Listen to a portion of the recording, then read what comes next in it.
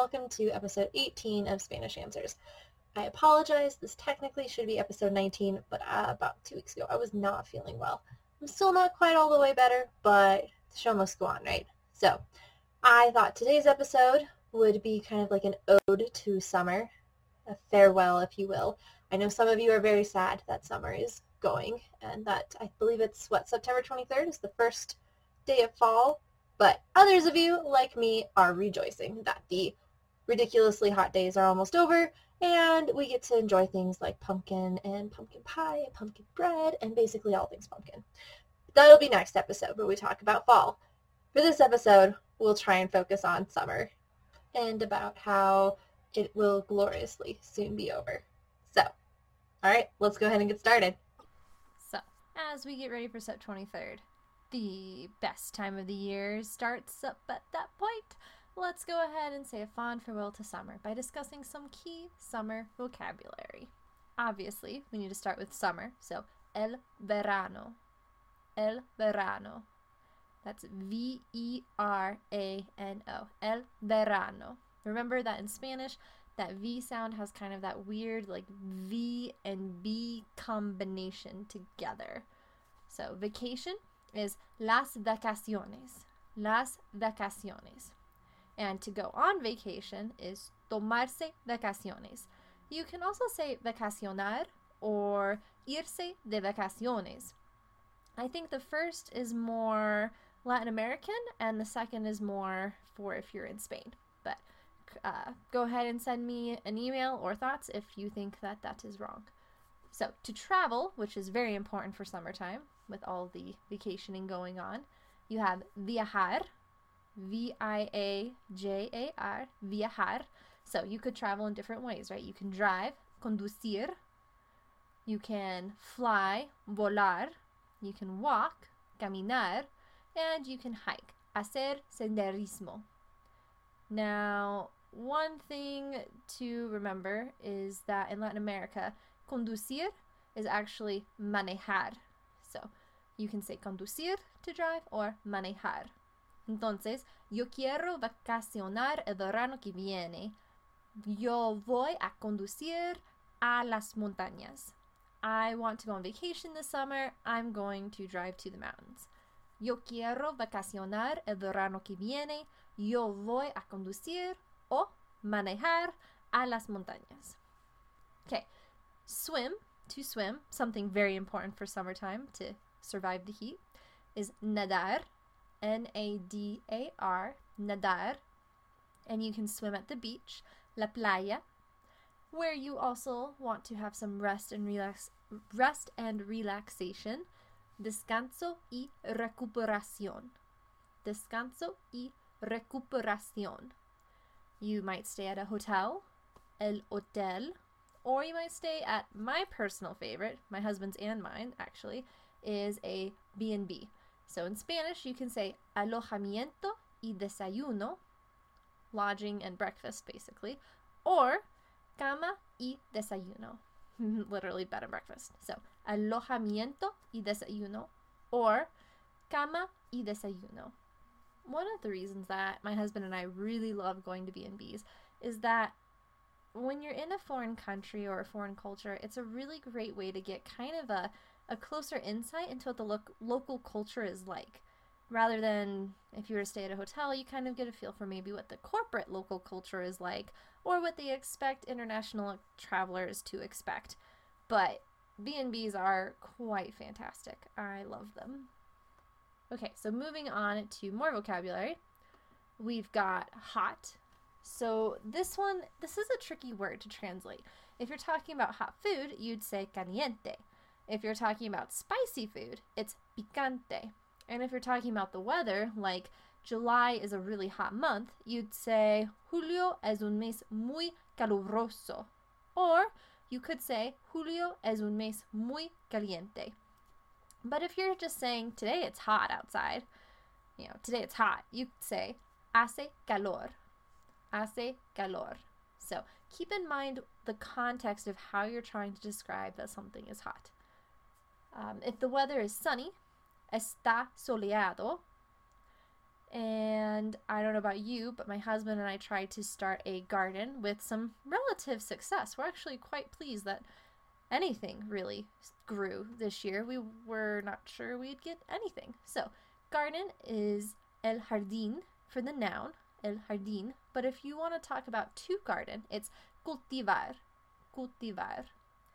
And then, of course, we also have those long summer days, so long days, los días largos. And, of course, there's the summer solstice, where you have the longest day of the year, and that's el solsticio de verano. The summer solstice, el solsticio de verano. And, of course, summer nights. Who doesn't love those? Las noches de verano. Unless, of course, you don't have air conditioning, in which case they are not your favorite. Outdoor concerts. Los conciertos al aire libre. Los conciertos al aire libre. Then there's going to the park, el parque, so el parque, where, of course, you want to have a picnic. So I saw there are many different ways of saying this, so please feel free to send me the way that you are most familiar with. But there's el picnic, very anglicized. There's Día de Campo. I've also seen excursión al campo, comida campestre. Let's see, an example would be like a picnic lunch, could be almuerzo campestre. To go on a picnic is irse de picnic, or irse de día de campo, or hacer un picnic. So, take your pick. I've also put a link to Enchufe TV sketch for a family picnic in the show notes if you would like to enjoy it. It is PG-13, but it is entertaining and seemed relevant to our topic. So, enjoy. Now, this wouldn't be a complete summer episode if we didn't talk about some cool summer festivals in the Spanish-speaking world. So for this episode, we're going to focus on Spain. And I've got 3 that I found and actually had never heard of prior to this episode, but I am delighted that they exist. For example, Tomatina Festival. Tomatina, yes. There is a reason why the word tomato is basically in that sense. So when does this happen? It happens at the end of August. Where does it happen? In Buñol, Valencia. What happens? Basically, it's the biggest food fight ever with tomatoes. So they drop a slice of ham from a pole in the town square to start it all off, and then these huge trucks with tomatoes come into the square, and basically people begin pelting each other with tomatoes. Fantastic. What I want to know is, what does the town's cleanup look like for the buildings? Like, does the tomato sauce ever come off? Ever? This is just mind-boggling. Then, of course, there's the August Fair. So it's in the middle of August in Malaga, Andalusia. And what happens is it's basically a typical fair with an Andalusian twist. So there's street food, obviously, and all the things that come with a normal fair. But they also light up the night with 200,000 street lanterns and 300,000 light bulbs, which I got from a website, which I've also put in the show links if you would like to see that. I believe it's from holidayme.com. And basically, people in traditional Andalusian outfits and flamenco dresses and traditional horsemen all walk around through the streets. Fantastic. Not quite as great as the Tomatina Festival, but still pretty cool. And then lastly, there's the Festival of St. Joanne. So this happens on June 23rd on the summer solstice. It happens, I think it's celebrated all over Spain. I'm not positive. I need to figure this out. But one of the largest festivals is held in Valencia, which is in Valencia province, right? So that's pretty cool. What happens? There are bonfires, there's swimming in the ocean at midnight, and there are fireworks. So the idea is that if you jump over the bonfire 3 times, then you'll be cleansed and purified. Don't recommend actually doing that. That sounds like a really, really bad idea. But, you know, that's the myth. And then if you swim at midnight in the Atlantic Ocean, the idea is that your soul is also going to be cleansed.